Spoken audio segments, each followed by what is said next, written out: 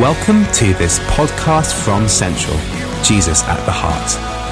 More information is available from www.jesusattheheart.org. Do you ever feel like having a tantrum?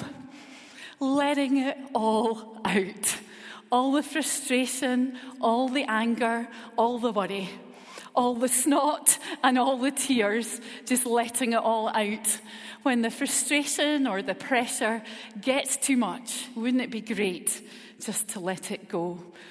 But we're also very British, most of us, aren't we? We know how to do the stiff upper lip thing, the inwardly seething, but outwardly holding it all together. I don't know if, like me, you follow on Twitter, So Very British, which sums us up really as a nation. Here's some of the tweets from the last few weeks. One of them saying, never feeling more livid than after saying, I think this guy was next, and not being thanked. Or saying, yeah, could do to someone when the translation really is, that is a terrible plan. Please remain quiet while I quietly think of an alternative. Or maybe the worst thing of all, the quiet sorrow of watching the construction of a different sandwich to the one that you requested.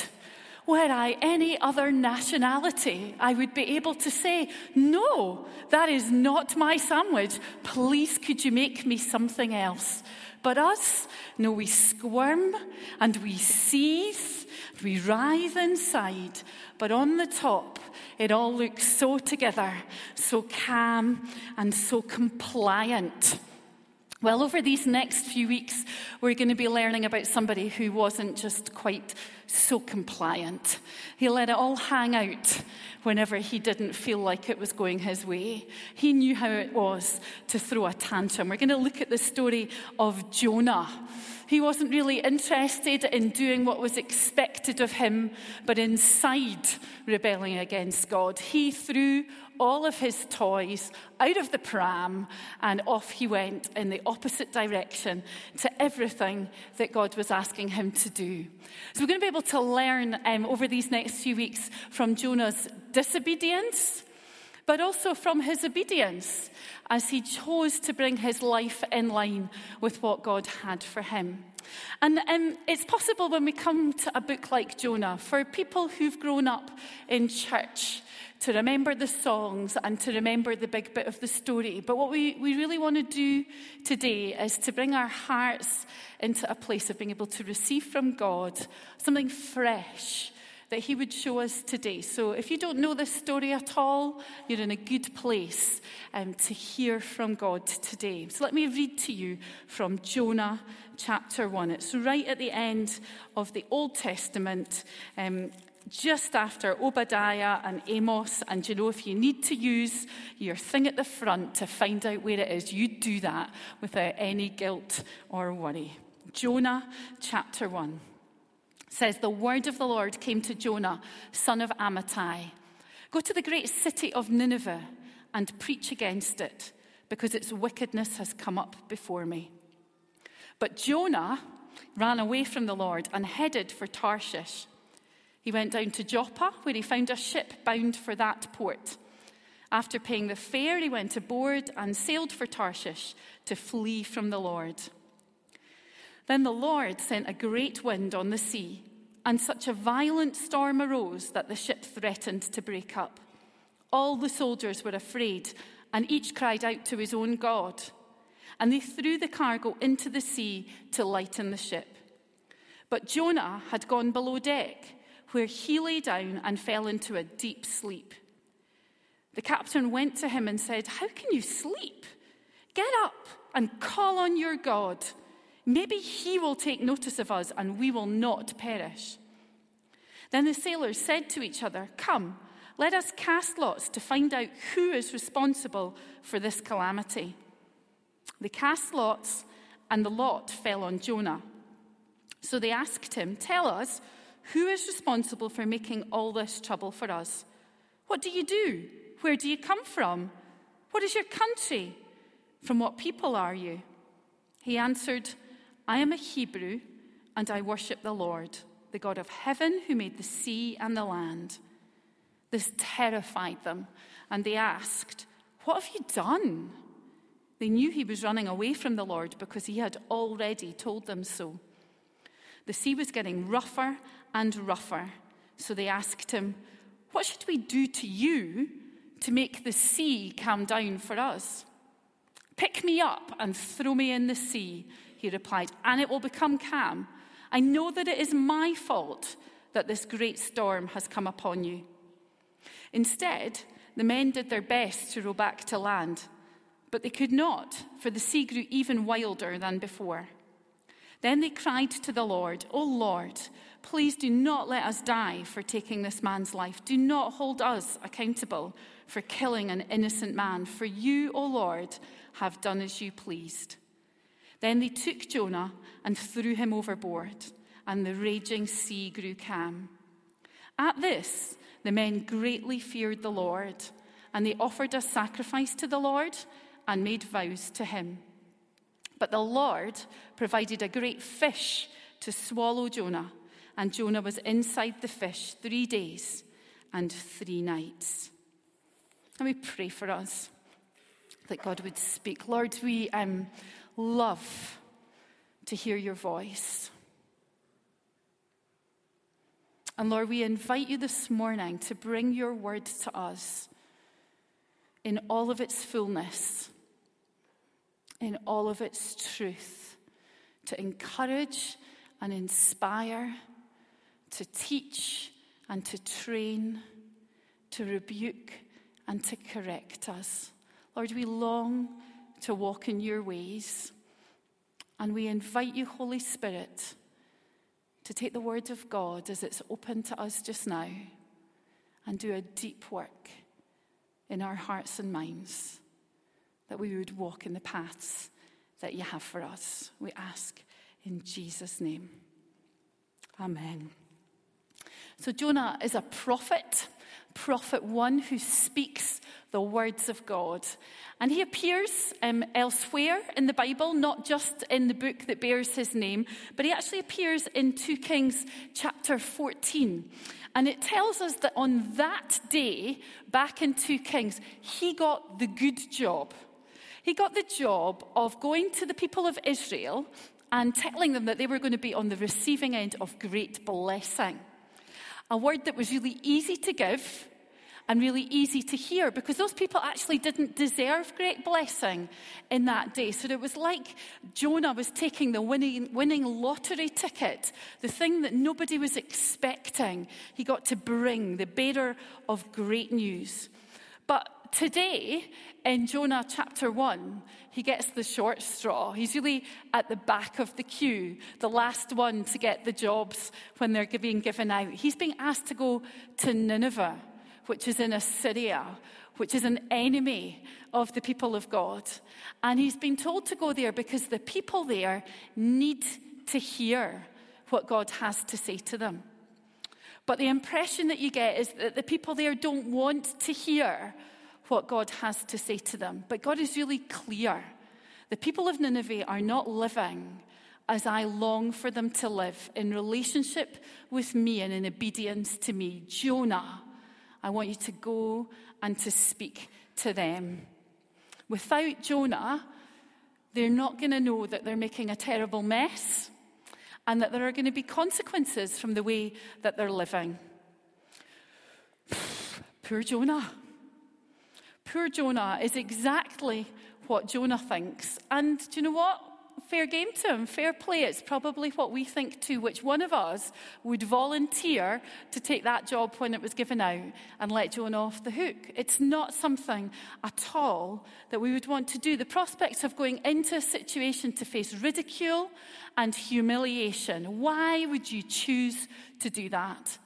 My younger child is going through a phase of the moment of thinking it is absolutely hilarious to take her toys and hide them in her big brother's bags. So that when he arrives at that sleepover with his friends, Or school with all of his mates, because he's 4 years older than her. He's in S1 at secondary school. Opens his bag, and there's Ken or Barbie or Woody or whoever it happens to be that day. She thinks hilarious. He thinks complete humiliation. Well, this is what Jonah is facing here, but to the power of 100. This is humiliation on a massive scale. And he hates the idea of doing what God is asking of him. No inwardly seething, but politely conforming and getting on with what God is asking.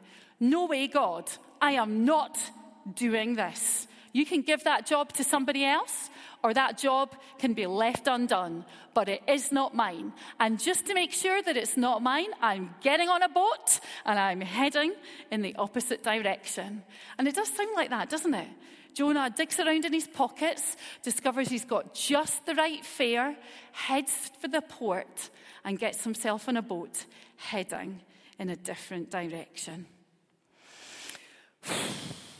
So that question, who is Jonah and why is he given this commission, probably isn't as important as the question, who is God and why has he given Jonah this commission?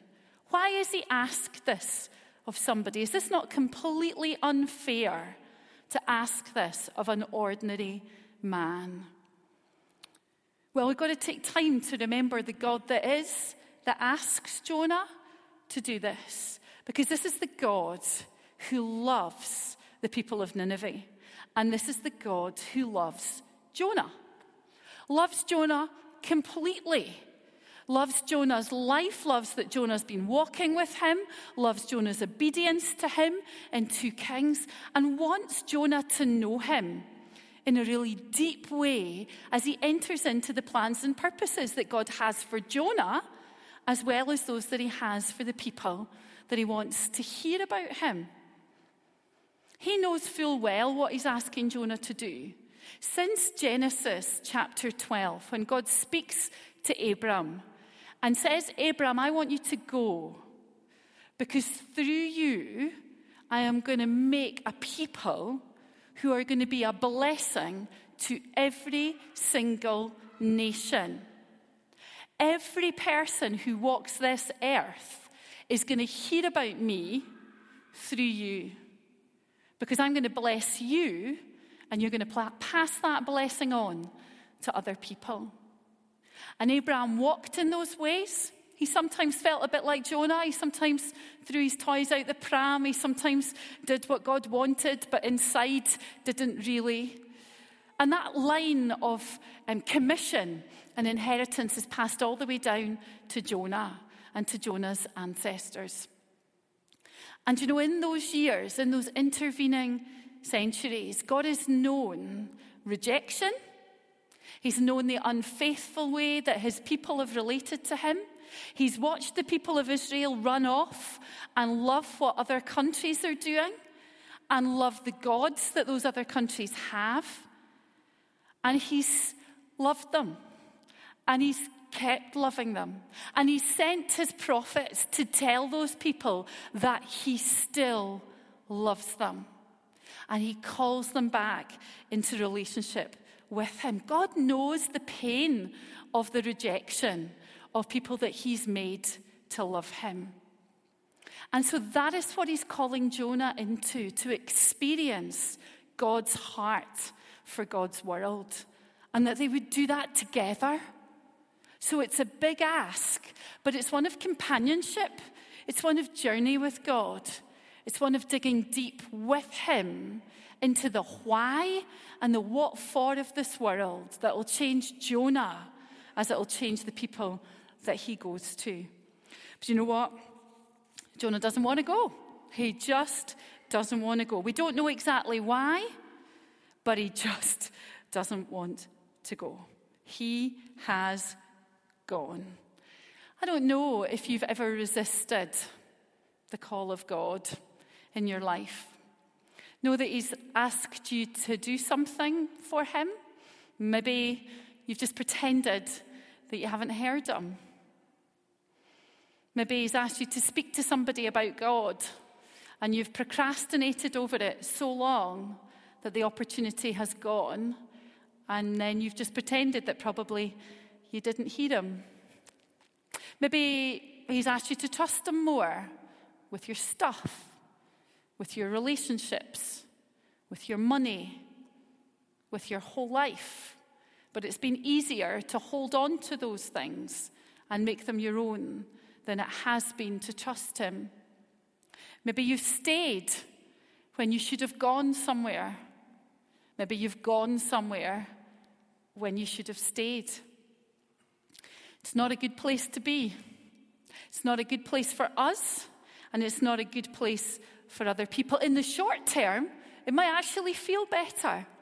We might be glad to be off the hook and feel the benefit of it. I'm sure Jonah, as he got onto the boat, was feeling pretty good that commission was left behind.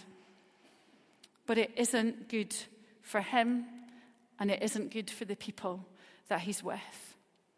Do you know, it's possible as well not like Jonah to run in the opposite direction, but just not to fully enter into the things that God has for you. He gives you a call or he gives you a commission, and you take one step, but no further.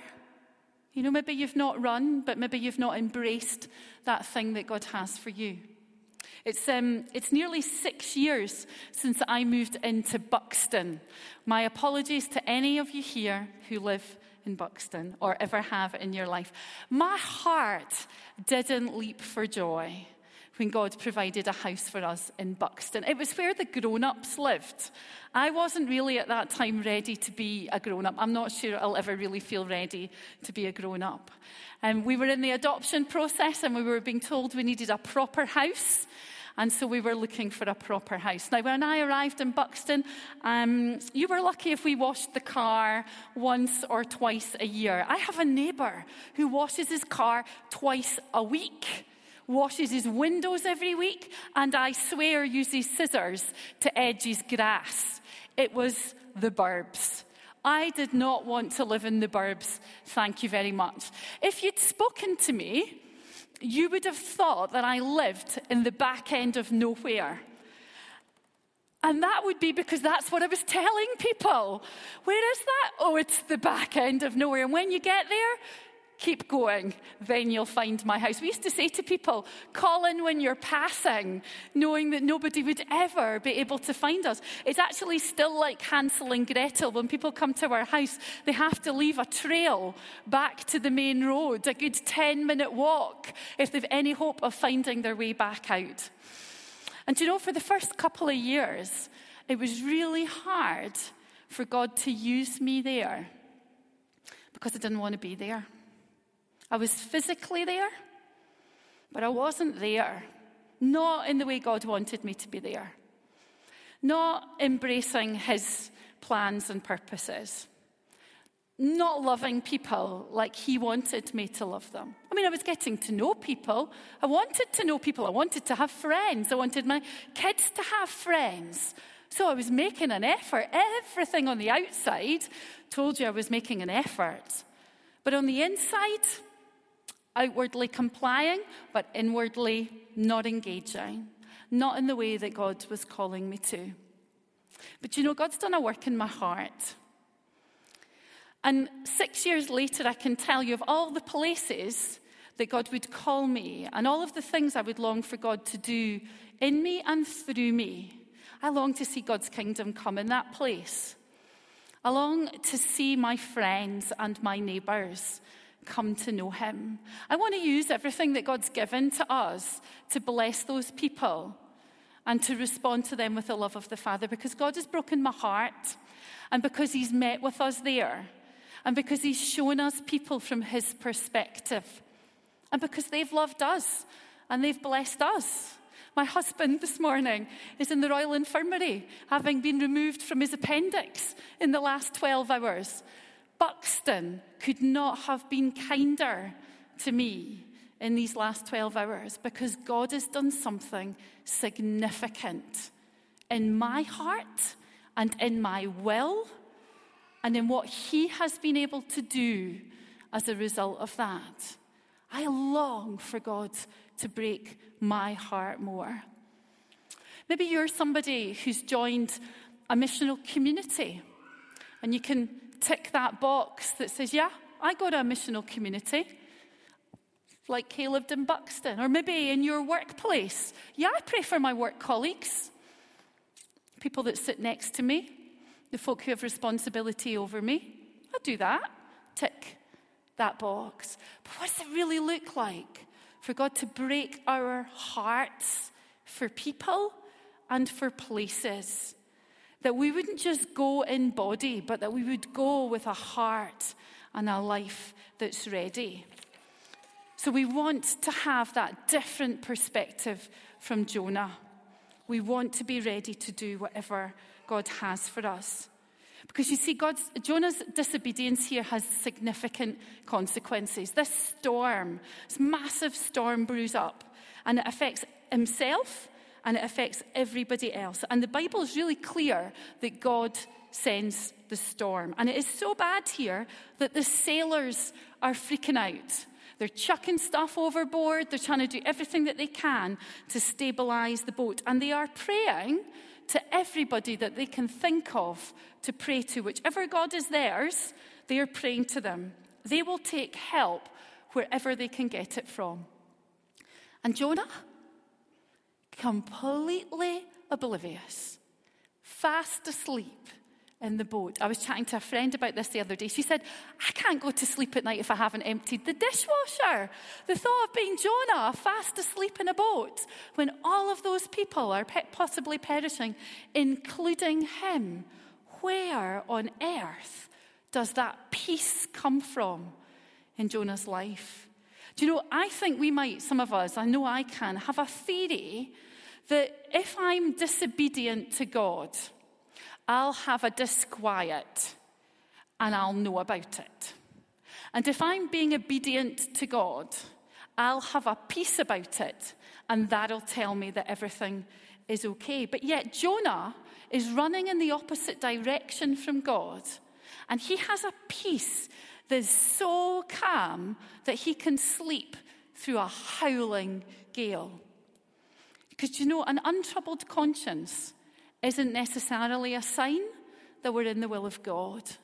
It has to be a peace that comes from God in a life lived in response to the will of God, whether that's his general will that we find in the words of his word, or whether it's a specific will that he's made known to us as he's spoken to us in words, pictures, and things that others have brought to us.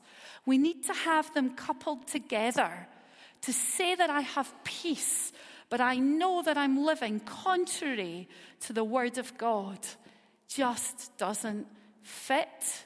The two need to come together. Left to our own devices, it's really possible for us to convince ourselves of anything, because the heart is deceitful above all things. And it brings to Jonah here a peace.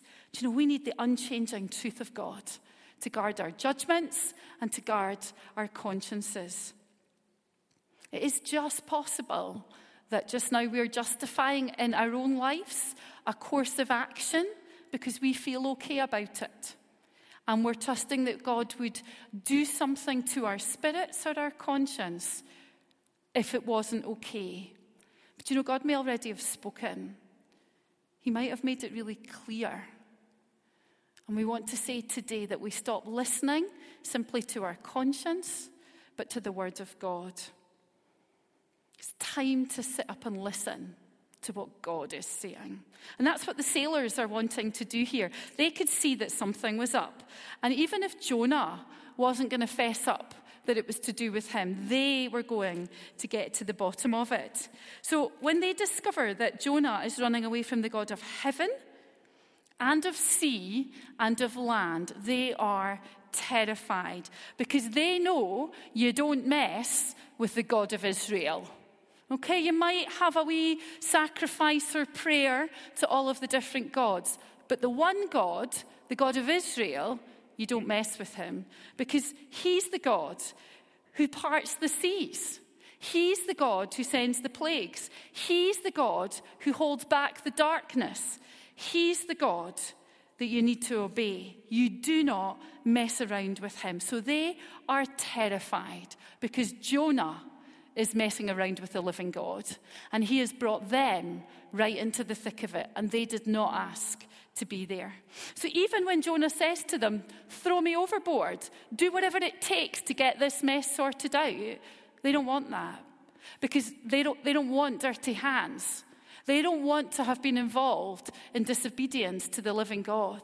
The one who's supposed to be following him, he doesn't seem to mind. But the sailors who don't yet believe in him, they know you don't mess. They see that God is behind the storm and fighting it is impossible. And so eventually they resolve that Jonah is going to have to go. And once he goes over the side of the boat, immediately peace comes. And not only does peace come to the boat, but faith comes to the boat. And Jonah, who even in his faithlessness, God is at work bringing people to know him. I don't know if Jonah ever knows that that's what happens in that boat, but people come to know them. It is clear to Jonah and to these sailors that there is no other God but the living God. Whether you trust him is the question. Whether you'll follow him is the challenge. And then there's this fish, and you know we could spend a lot of time talking about the fish. Is it a whale? Is it a big fish? Is it the Loch Ness Monster? A wee bit disorientated? I'm not too worried about the fish. And to be honest, the fish only appears in the last verse. So the person who's teaching next week can talk about the fish a wee bit more if they really, really want to. But there's a couple of things I do know about the fish as I approach this story. I know that I believe in a God who made the heavens and the earth out of nothing. I believe in a God who died on a cross for me and rose from an empty tomb and lives victorious over sin in the person of Jesus. I believe in a God of miracles. And if I believe in that God, then do you know what? I can cope with a fish. And Jesus talks about Jonah. He talks about him as though Jonah is somebody that we need to sit up and listen to. And so we want to listen to the story of Jonah. If Jesus says, pay attention to Jonah, I will pay attention to Jonah. And you know, it's really clear to me that this fish is a place of grace for Jonah. It's a place of provision for Jonah. It's a place where he stops running. And he is given space to meet with God and to listen to God and to receive from God. And I'm not going to run ahead into chapter 2. We'll look at that next week. But it's really clear that God is providing for Jonah. And Jonah can receive from the God who loves him and who cares for him. I don't know where Jonah ever thought that he could run from God's presence, because, you know, Jonah's an Israelite, so he knows the Psalms. He knows the psalmist says in Psalm 139, there is nowhere that I can go from your presence, Lord. And yet Jonah has tried. And so God has brought him right up close. You and me, Jonah. You and me. Let's sort this out and go on to a new path. Because no matter how far we run from God, he comes pursuing us and makes a way back for us. His provision is always for us. No matter our sin, our rebellion, or our disbelief. No matter our disobedience, no matter how long, no matter how bad, God provides for us through Jesus.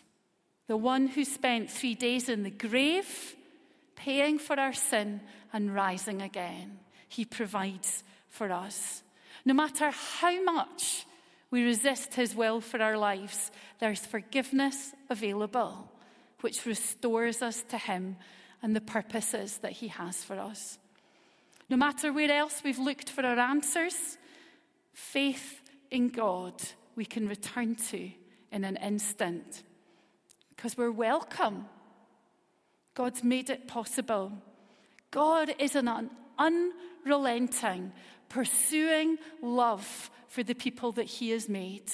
You and me and every single person that we prayed for at these windows this morning, and every single person that he made in his image. God pursues them and he loves them. And he loves them more than we can ever begin to imagine. So when we carry frustration that the people that we love, it feels like God is forgotten about, we can be reminded that God loves and he pursues and he makes a way back, because he sends Jesus as he sent Jonah to bring that good news to a people who weren't wanting to hear but can come to know him because he pursues them. Do you know the impact if we don't go when God calls us could be massive? People won't be loved. The broken won't be healed. The hungry might not be fed. The poor might not be helped. The oppressed might not be freed. Or do you know they might be, but they won't get to know about the living God as it happens for them, because God calls us to participate in his plans and purposes as he calls people to himself. I was reading last night as I was preparing for this what Jesus says in Matthew 25. Strong words in verses 34 onwards. It says, "Then the king will say to those on his right, 'Come, you who are blessed by my Father, take your inheritance, the kingdom prepared for you since the creation of the world. For I was hungry, and you gave me something to eat.